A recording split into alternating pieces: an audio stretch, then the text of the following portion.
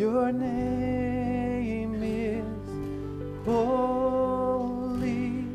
Your name is worthy. Your name is Jesus. We honor you, Lord. Sing it again, church. Your name is holy. Your name is worthy. Your name is Jesus. We honor you today, Lord. Just let the love of God wash over you today. I believe God's got great things in store for you. He's got great things in store for Word of Grace. It's going to be a great day. Amen? Amen. Over the past few weeks, we've been talking about embracing change. We've been talking about how we embrace change by answering the question of what did God say? We've been asking that question because after everything is said and done here on this earth, we know that all that's going to matter is how you and I responded to that question. What did God say? Whenever we stand before the judgment seat of Christ, it's not going to be what did Bob say, what did Susie say. It's going to be what did God say. It's not going to be what kind of pressure were you under, what were you worried about if people thought about you, if you did this or did that. All that's going to matter when everything is said and done is how you responded to what God said. Now, no matter what's going on, we always have to remember to also embrace the truth. We embrace the truth of God's Word through understanding, through seeking to understand His Word. And then not just stopping there, but after we understand, does anybody remember what we do next? We apply it. We apply the Word of God. So we're seeking to understand it so we can correctly apply His Word. And then last week we talked about embracing the best because we know that what God has for us is better than... Amen. You guys are great, man. First service, they needed a little coaching. You guys are fantastic. Pat yourselves on the back this morning. That's great. What God has in store for you and what God has in store for your life, for my life, for our church is better than whatever we could have asked or imagined. Because let me tell you something. A lot of times we get an idea of what best is. We get an idea of what success is. We get an idea of what it means to do well in life. And sometimes, whatever has painted that picture for us, oftentimes that definition can become skewed and distorted from what God wants and what He says is best. And so, even though it may not look like the best at times, God's best for you is better than whatever. And I want to wrap up this series this morning by talking to you about embracing God's heart. So, we need to understand something about embracing God's heart. Is that from the very beginning of time, God has been looking for man to desire Him. He's been after man's heart. You know that God could have created us very easily to be forced to serve Him, to be forced to do whatever He wanted us to do. He could have just made us a robot. All He had to do was push a button and we would do exactly what He wanted us to do. But how many of you know that God wanted us to choose Him? God desires that relationship from us because He wants us to simply choose Him. And we understand that our relationship with God is not simply based off of what He can do for us. It's based on getting to know Him for who He is. A lot of times we base our relationships here in this world off of what the other person can do for us. A lot of times in business, we do business with people simply because of what they can do for us. If you're in business for yourself, you know that you network and you connect to other people who can do things for you and you do things for them, and that's kind of how it works. And that's healthy in a business sense, but what about in a relationship sense where you're to get to know someone? Imagine if you treated your relationship with your spouse like that. Well, I'm in this thing because of what she can do for me or because of what he can do for me. And you don't get to know each other. It's just all about what I get out of the deal. It's very focused on me. And a lot of times, that's how we treat our relationship with God.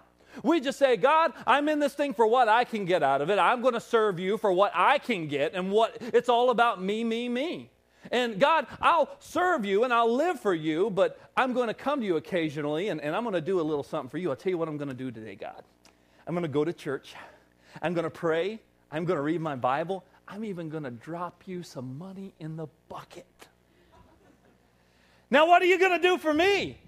That's how we work. That's how our minds are wired sometimes. I remember even whenever I was a youth pastor, and I was still growing in some things that, I hate to even share this, but this is just the truth, just being real this morning. Whenever I was a youth pastor, I used to think that if I would fast every Wednesday, that God would give me a great youth service on Wednesday night. So that's what I did. I fasted. I wouldn't eat any food, and I would pray, and because of that, I thought, God, you owe me. And that's what I would try to do. I'd try to cash in on God because of my investment. And that's what we do a lot of times. That's how we view our relationship with God. We do things for what we get out of the deal. Let me tell you something. I love my wife for who she is, not just what she can do for me and not the benefit that she brings to the relationship. The benefit is what I can give, what I can love her, what can I do for her. And you got to understand that that's what a healthy relationship looks like. It's not, oh, what can you do for me? You're not meeting my needs. You're not making me happy. It's all about, God, what can I do for you? Because see, whenever you have the heart to do for others, you know what that means? That means that you've got the heart of God beating in your chest. Because isn't it God's love that he so loved this world that he gave? Isn't that what his love did? Isn't that what true love does in the first place, is love gives? And God has been after man's heart. He's been after man to give to him, to love him, to choose him, to desire him, and to want him, not just because of what he gives and what he does. He wants us to choose him. He wants us to love him for who he is and not just simply what he does. Flip over to Matthew chapter 19.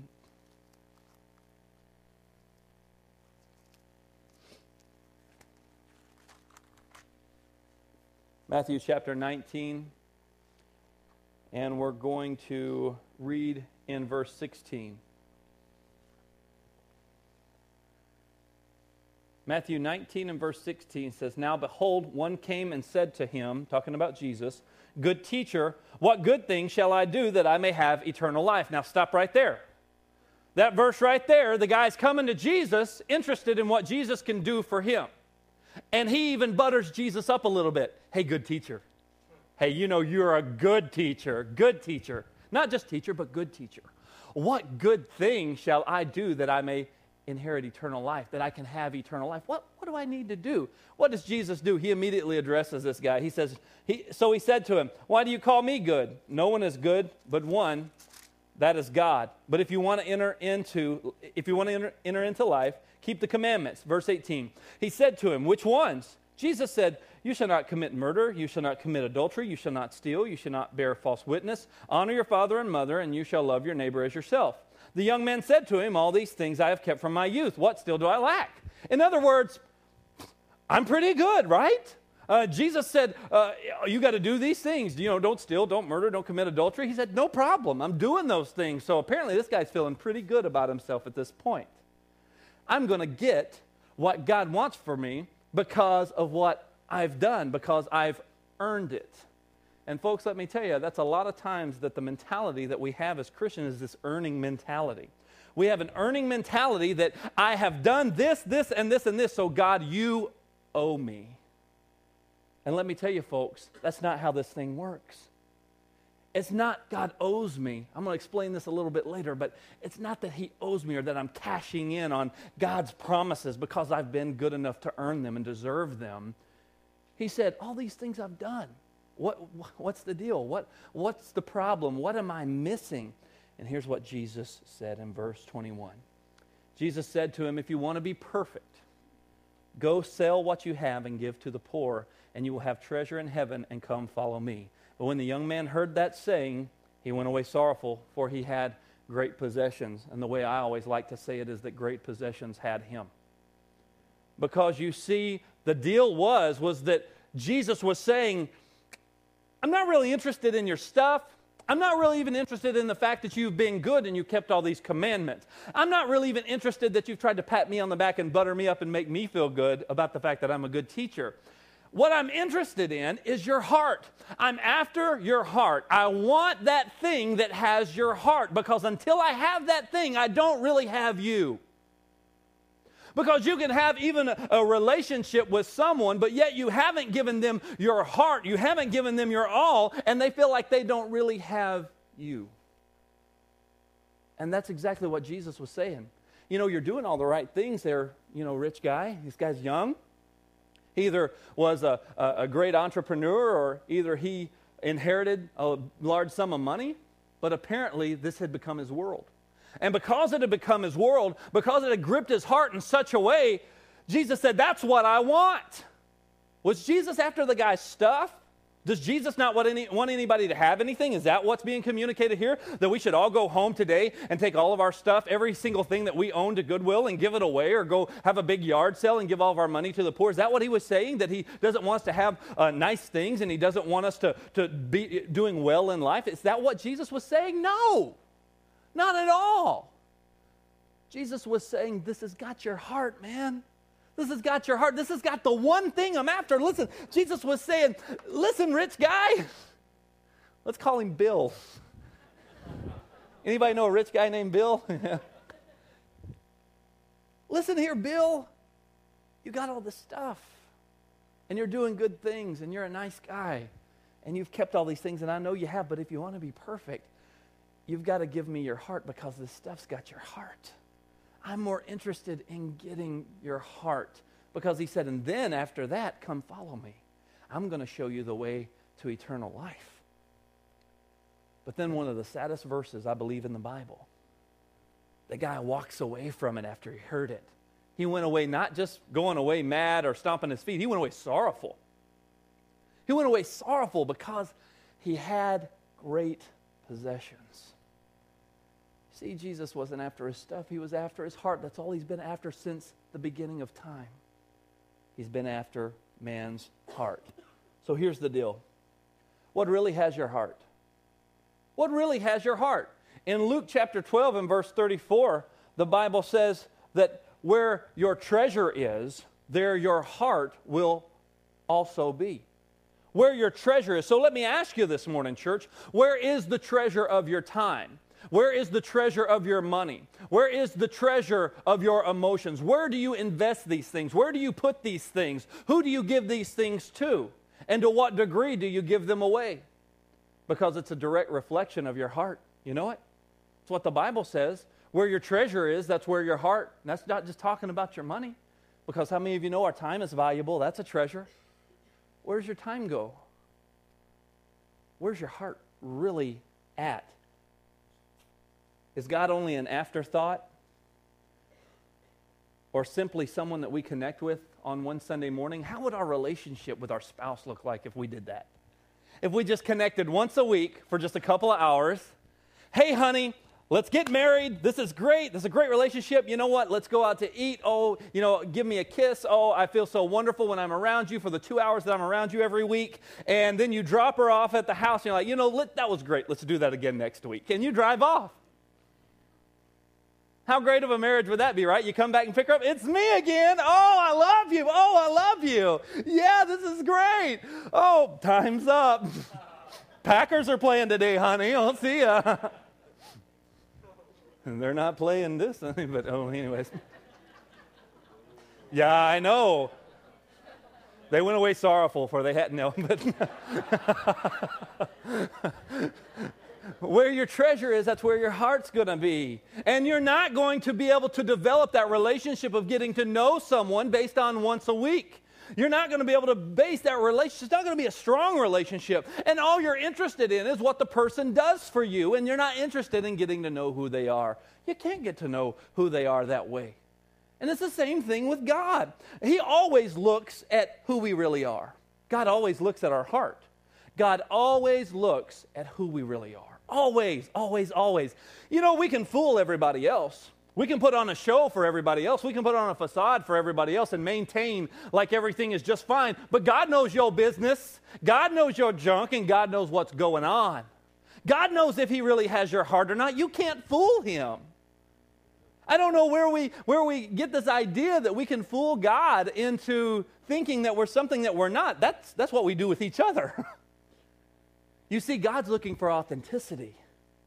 That's what the Bible says in John 4:24. He says that the Spirit himself is searching. He's looking for those who are worshiping him in spirit and in truth. He's looking for sincerity. He's looking for authenticity. He's looking for genuine. And let me tell you, folks, that's what the world is looking for whenever they look at Christians.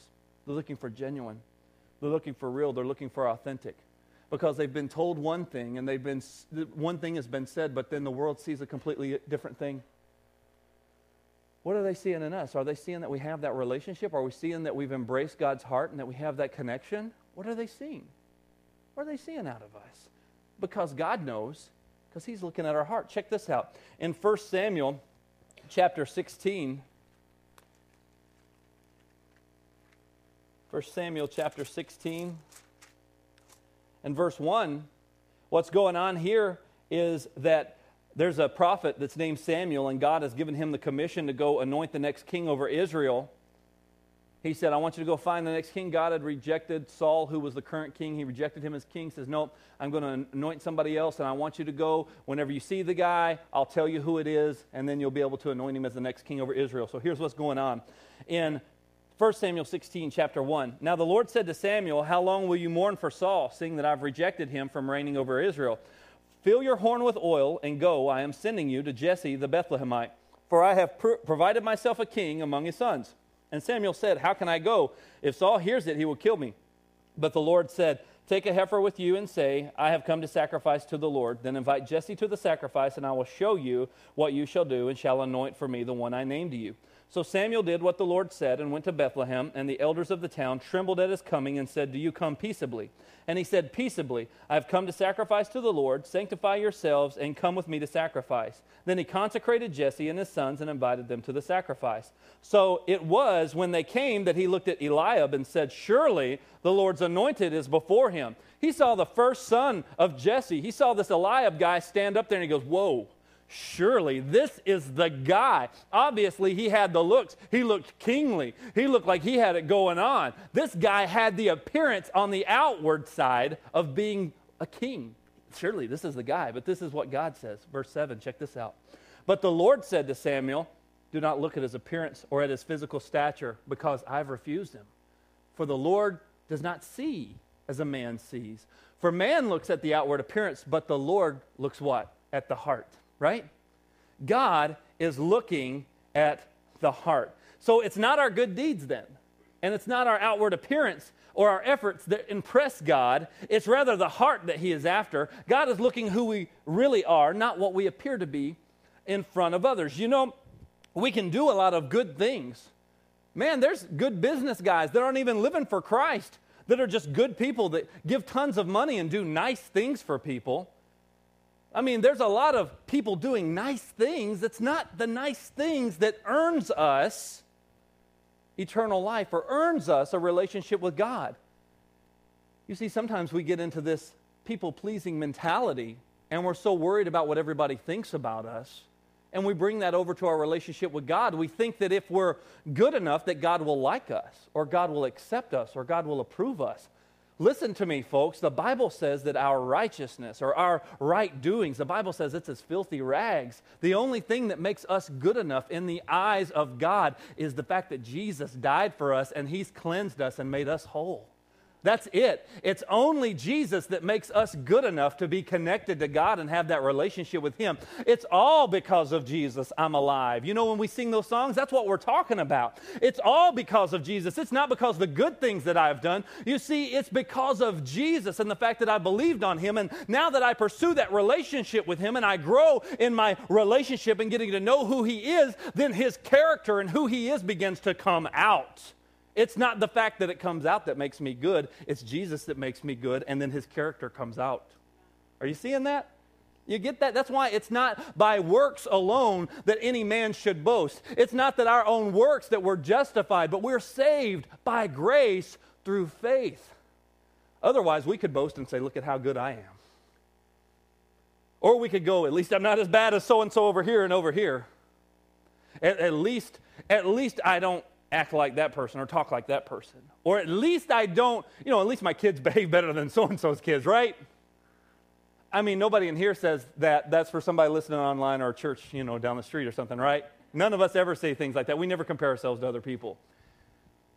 Come on, let's be real this morning. We do this. We compare ourselves to other people, and we will justify where we're at in life. I'm a pretty good Christian if you consider, what so-and-so does. I'm pretty spiritual. And we set ourselves up in a judgment seat that never was ours. We set ourselves up in a place of judgment that was never ours. It's God who judges. Amen? It's our job to pursue Him and to grow in Him, not to compare ourselves to everybody else. Let me tell you something. The enemy that's out to steal, kill, and destroy, you know what he'll try to do? He'll try to take you looking at somebody else's relationship with God, and you'll go, man, I really am a sorry Christian. And he'll make you feel like you're not good enough. And he'll make you feel like there's always this unachievable mark that you're never going to hit because so-and-so has just hit it, and they're just riding on clouds of glory. That's not how it works. That's a lie of the enemy to get you to buy into the fact that you're not good enough. And it's a lie. It's a bunch of junk. It's all because of Jesus. Jesus loves you just as much as He loves Billy Graham.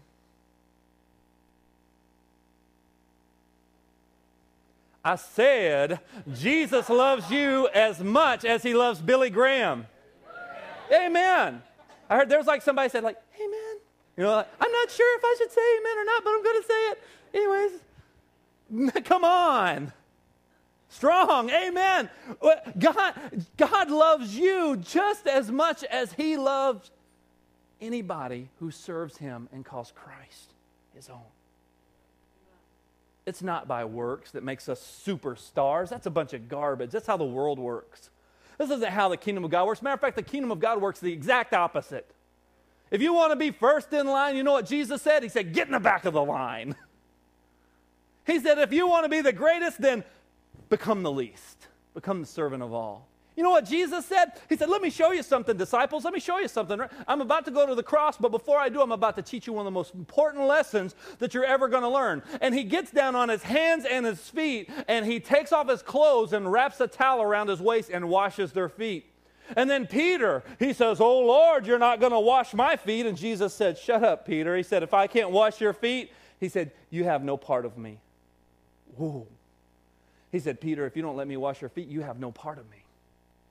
He said, well, then, Lord, don't just wash my feet, but wash my head also. He's still trying to be super spiritual. Well, wash all of me, oh, Lord. Peter, you just don't get it. Just let me wash your feet and be quiet. And then after He did that, He stood up and He looked at them and He said, what I've just done to you, you guys need to be doing to each other. If you want to be great, become the servant of all. Amen? And that was for free. I wasn't even in my notes. That's what that means. Turn over to the book of John, chapter 15.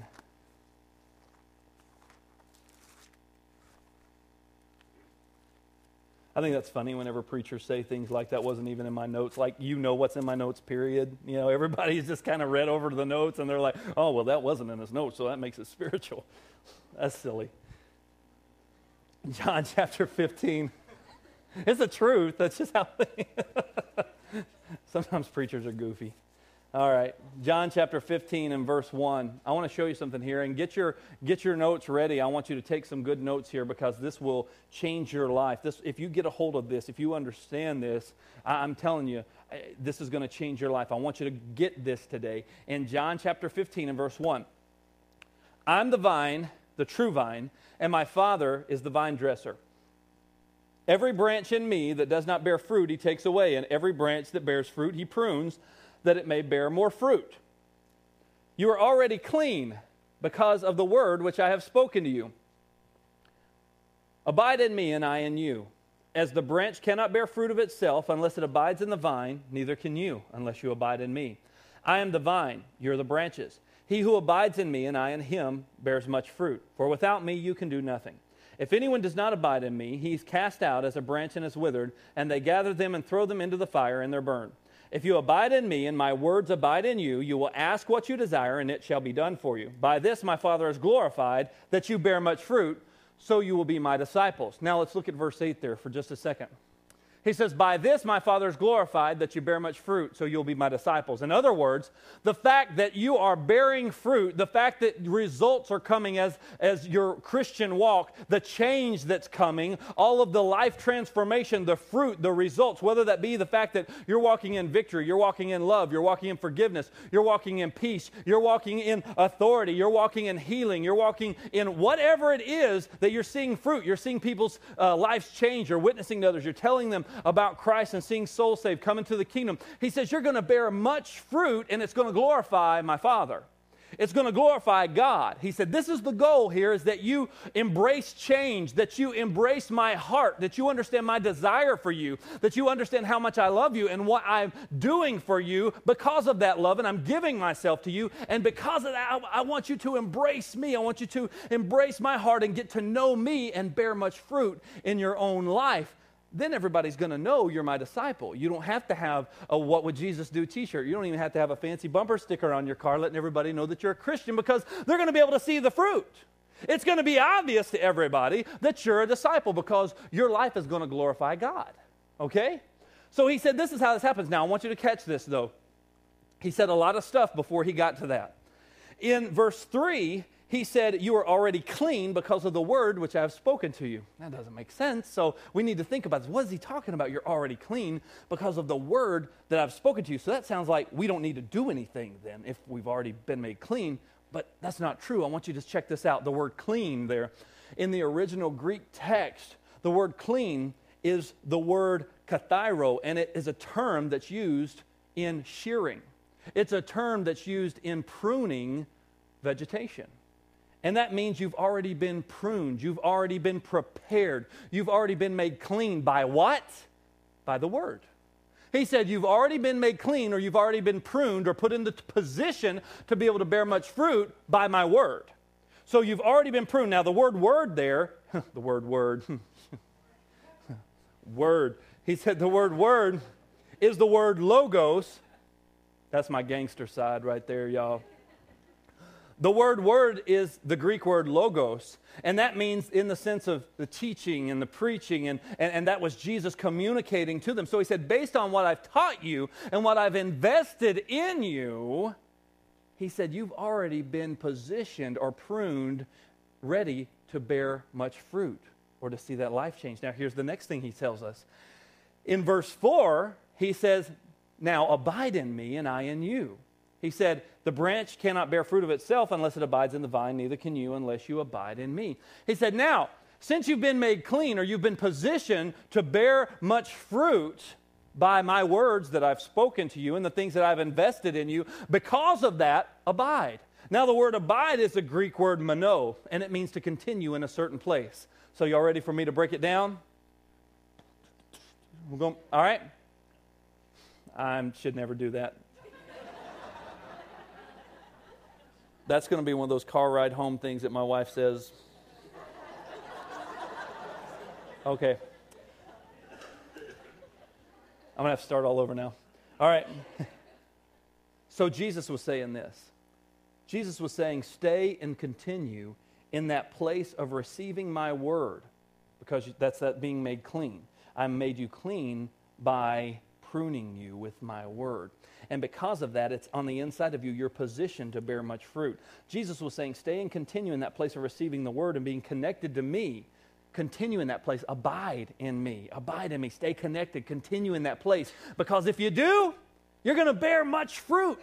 The life change that you want to see happen, the things that I have for you, the fruit I want you to bear, I want you to continue in that. It's going to happen because you continue in that place where I've made you clean, and you grow in that. And what place is that? The place of him sharing his word. That's where us understanding God's word is vital. Because as we seek to understand God's word, guess what? We're just not learning a bunch of memory verses. We're learning the character of God. We're not only hearing what he desires for us, we're hearing who he is. We're getting to know his heart. We're getting to know God's desire for us. And the more I understand him, then I can take his word and apply it to my life. And the more I apply it, then I see the fruit and the life change. But we've already been made clean. Jesus said by the words He's spoken. So you're being pruned this morning. You're welcome. You're being pruned this morning by the Word of God. You're being pruned. What does that mean, Pastor Derek? It means the word that you're hearing today is helping to position you to be able to bear much fruit. And the thing is, He said, abide in that. Continue in that. Continue in that place of the word of being pruned, because it's going to enable you to bear much fruit. Sometimes pruning hurts. Snip, snip, right? It hurts because you're snipping a branch here, snipping a branch there. Sometimes it hurts. Sometimes it's painful, but what it does is if we'll abide and continue in that place, it puts us in the position to bear much fruit and embrace the change and embrace the things God wants us to be and do, because we know that God's best for us is better than whatever we could ever ask, think, or dream or hope. It's better than whatever. And I'm telling you, His Word makes us clean, and abiding in that helps position us to grow. Now, to embrace change in our lives, we must continue in our relationship with God, and we must continue growing in His Word. We've got to continue in that relationship. We've got to continue growing. Because if we continue to be connected to the vine, if we continue to be connected to the vine, He said He's the vine, and what part did He say we were? He said we were the branches. Jesus is what? He's the vine, and we are the... Okay, we're the branches. Where does the fruit come from? From the branches. The fruit is on the branches, right? But the branches are connected to the vine. Now, if we're connected to the vine, that means the same source of life that's flowing through the vine flows to the branches. It's not different, right? It's the same life. The same thing that keeps the branches alive is the same thing that keeps the vine alive, that life flowing through it. The life that's flowing through Jesus Christ, the life of God, the Spirit of God. Whenever you become a Christian, whenever you get saved, and His Spirit, He makes you new, then all of a sudden the Spirit of God now lives on the inside of you. Okay? So what happens is that vine, now we get hooked up, we get connected. Yay, I'm a branch. But here's the thing about a vine and a branch. If it's got a good, strong, healthy connection to the vine, to the source, that source of life, whenever it's that season where fruit is supposed to come, does that branch have to go, oh, I got to try really, really hard to make some fruit? Does that apple tree go, apples now? Does that grapevine go, if I could just get these out, oh, no.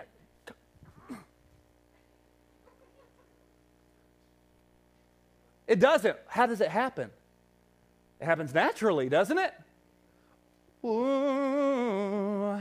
I said that it happens naturally. So that means that if I'm connected to the life-giving power of God, if I'm connected to Jesus, if I abide in His Word and I let Him prune me and shape me and mold me and position me, and I continue in that, then I'm positioned to bear fruit naturally. That means the fruit that God wants us to bear, the life change that He wants us to experience, the things He wants to do in our life, they will happen as a result of growing in relationship with Him and embracing His heart, embracing who He is, and letting the junk that doesn't need to be there get pruned off by His Word.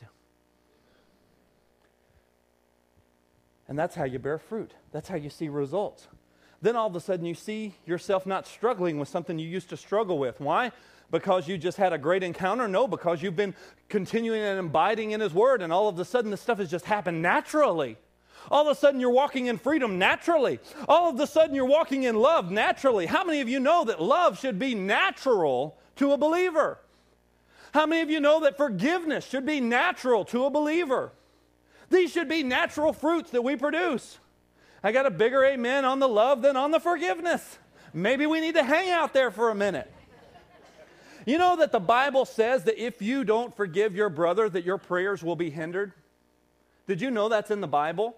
Did you know that's also in the Bible that if you treat your spouse bad, that it will also hinder your prayers? Did you know that in the book of Ephesians?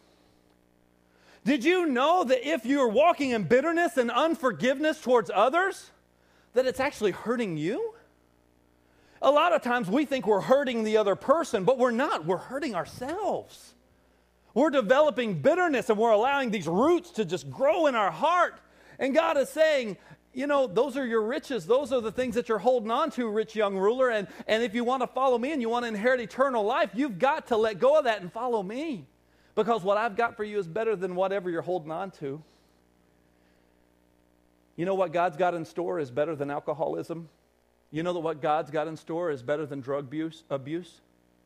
You know that what God's got in store is better than anger? You know what God's got in store is better than pornography? You know that what God's got in store is better than lying? You know that what God's got in store is better than fear and anxiety and worry? You know that what God's got in store is better than depression? You know that what God's got in store is better than manipulation?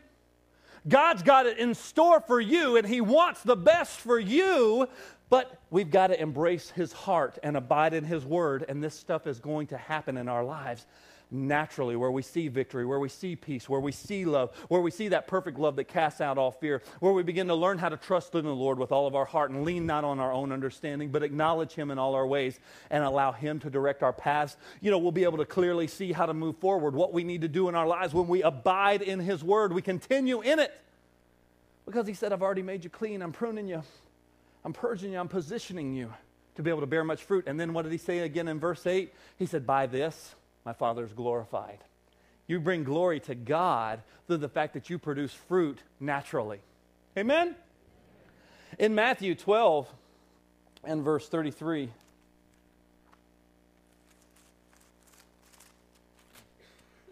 in Matthew 12 and 33, the Bible says, either make the tree good and its fruit good, or else make the tree bad and its fruit bad, for a tree is known by its fruit.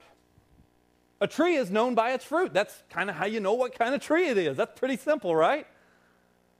What kind of fruit is our life producing? What kind of things are we being known for? What kind of fruit are others seeing in our lives?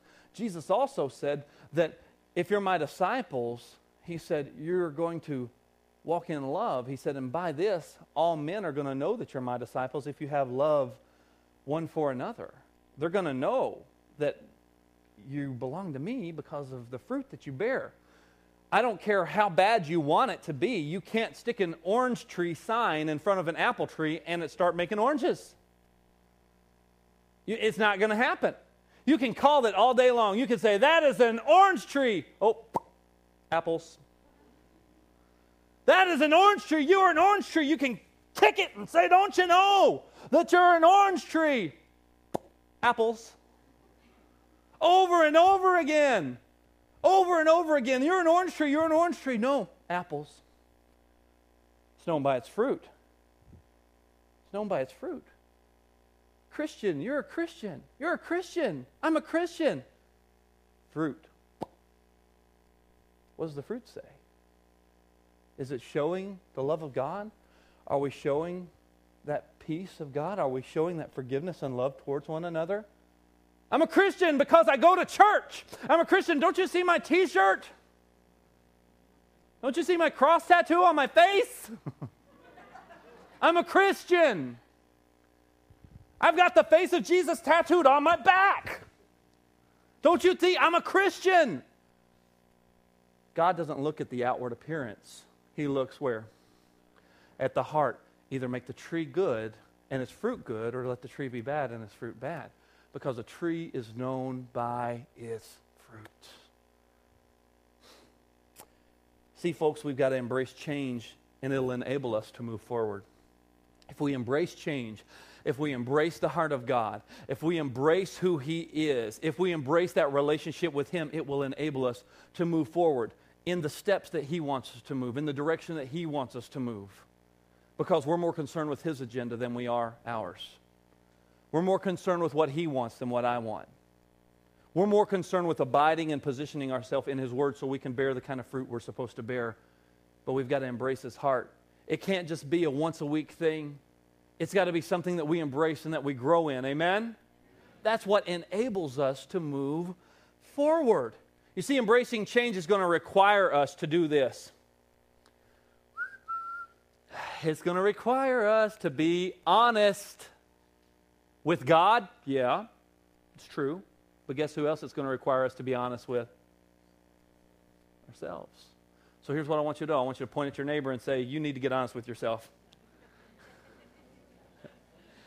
But if you point one finger at somebody, how many gets pointed back at you? 3. So point 3 at yourself and say, you need to get honest with yourself. You guys didn't participate. You need to get honest with yourself. I need to get honest with me. Because you know what? Sometimes I get so busy trying to fool everybody that I start believing it myself.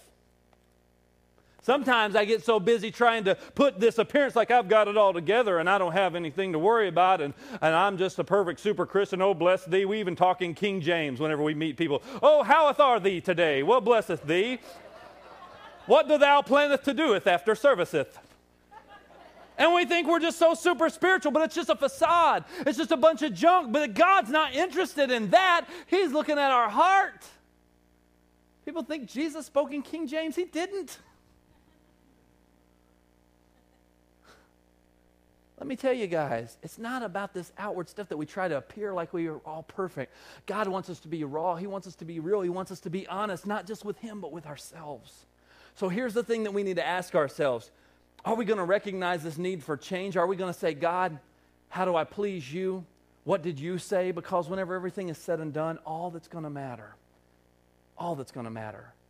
is how we responded to what God said. And did we embrace the truth? Did we embrace the change? Did we embrace the best? Did we embrace His heart? Because when everything is said and done, all that's going to matter is how you and I responded to what God said. Whenever Jesus confronted the rich young ruler, you remember him? He went away sad because the cost was too great. He didn't see the need for change. He didn't think it was worth it. He didn't think that the change that was being required of him to move forward was worth it. So here's the question I want to ask you this morning. Do you really want God's best for your life? You know, that sounds like such an easy question. It sounds like something that we would go, of course I do. What kind of idiot wouldn't want God's best for their life? Of course I do. Amen. Praise God. Do backflips down the aisle. I want God's best. But just because I say it, and just because God wants it, doesn't mean that it's going to happen if I don't embrace His heart and embrace change, position myself and abide in His Word and grow. Because Christians can live their whole lives serving the Lord, going to church, but they can never grow and still live defeated, still live dealing with the same junk they dealt with when they got saved 40 years ago because they never grew up. They never grew past it. What if you and I were still wearing diapers today? What if we still had to wear Pampers and we still had to have our parents change us? That would be crazy. But that's how it happens in Christianity. We never grow up. We never learn how to do things for ourselves and grow ourselves. We never learn how to embrace the change God requires of us, so we're still dealing with the same poop that we've been dealing with all of our lives. And that's the truth. We still deal with the same stuff over and over again, because we haven't grown. We haven't abided in His Word. We haven't been pruned. We haven't embraced change. We thought, well, if God wants better for me, well, He's just going to make it happen. Folks, let me tell you, He gives us a responsibility after we have been given the seed and given the Word to do something with it. You know that? I'll show you that in Scripture if you don't believe me. In James chapter 1. James chapter 1 and verse 22 says, but be doers of the word and not hearers only, doing what? Deceiving yourselves. You see, we actually deceive ourselves whenever we hear the word and don't do it, because we think that somehow this doesn't apply to me, or I don't need this, or I know enough Scripture, or I've been going to church long enough, and we try to feel like we're in this God owes us mentality, like we've been good enough, so God, I'm waiting on you to just take care of all my issues and my problems because I think I've been pretty good. Kind of like the rich young ruler. Oh, you know, I've kept all these things since my youth. What else do I lack? I mean, for real. Come on, Jesus. Just tell me. All he was wanting to hear was, oh, okay, well, then you're in. He said, you lack one thing. You haven't given me your heart. You haven't embraced my heart. Because here's what happens when we embrace the heart of God, when we get to know Him, not just for what He can do for us, but we get to know Him, then His character, His Word begins to prune us, and it begins to shape us and mold us, and it begins to conform us to the image of His Son, not just on the inside in our spirit that's recreated, but out here in the natural.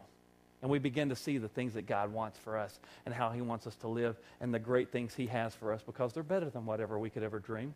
Amen? Does this help anybody today? Amen. I'm glad, because this is to me too. Even though I'm delivering it, we all need to embrace change. We all need to embrace what God has for us, because it is truly better. We've got to trust that He's faithful to do what He says He's going to do. And we need to do our part and embrace change. And then guess what happens? After we do our part to embrace change, then God does what only He can do. Instead of us trying to make things happen, we allow that season to come whenever it's time for it. And we just trust God. We believe Him. We believe Him. Sometimes we get discouraged because we don't see things happen immediately, when and how, like we all had it planned out, or like it happened to somebody else because they did this, and we think it's a formula, and we think it's a 10-step program to do this and do that. And it's not. It's relationship, and I get to know Him and abide in His Word. And then these things start to come out in my life naturally. It's understanding how to walk by faith, understanding how to know God for who He is. So here's what we're going to do, church. We're going to embrace change, and we're going to move forward, because what God has in store for us is truly better than whatever. Amen? Do you believe it? Bow your heads this morning. I want to ask you a question. If you're here today, you say, Pastor Derek, I need to embrace that step of just making Jesus my Lord, because I really haven't even done that. Or maybe I have done that. I've accepted Him as Savior. I've said a prayer, but I'm not really seeing that fruit in my life because I haven't been abiding. I haven't been connecting. And I just feel like I just need to recommit my life to Him. If that's you and you're in this place, I just want you to let me know that you're here. I'm not going to embarrass you or ask you to come down. I just want you to raise your hand and just simply let me know you're here. I see that hand. See that hand? You can put it right back down. I see that hand. See that hand? Hands up all over this place. I see them. You can put them right back down. There's no shame, because He does have better for you. And I don't want you to just say this prayer just because. I don't want you to say this prayer just to make yourself feel better. I want you to say this prayer because you really mean it.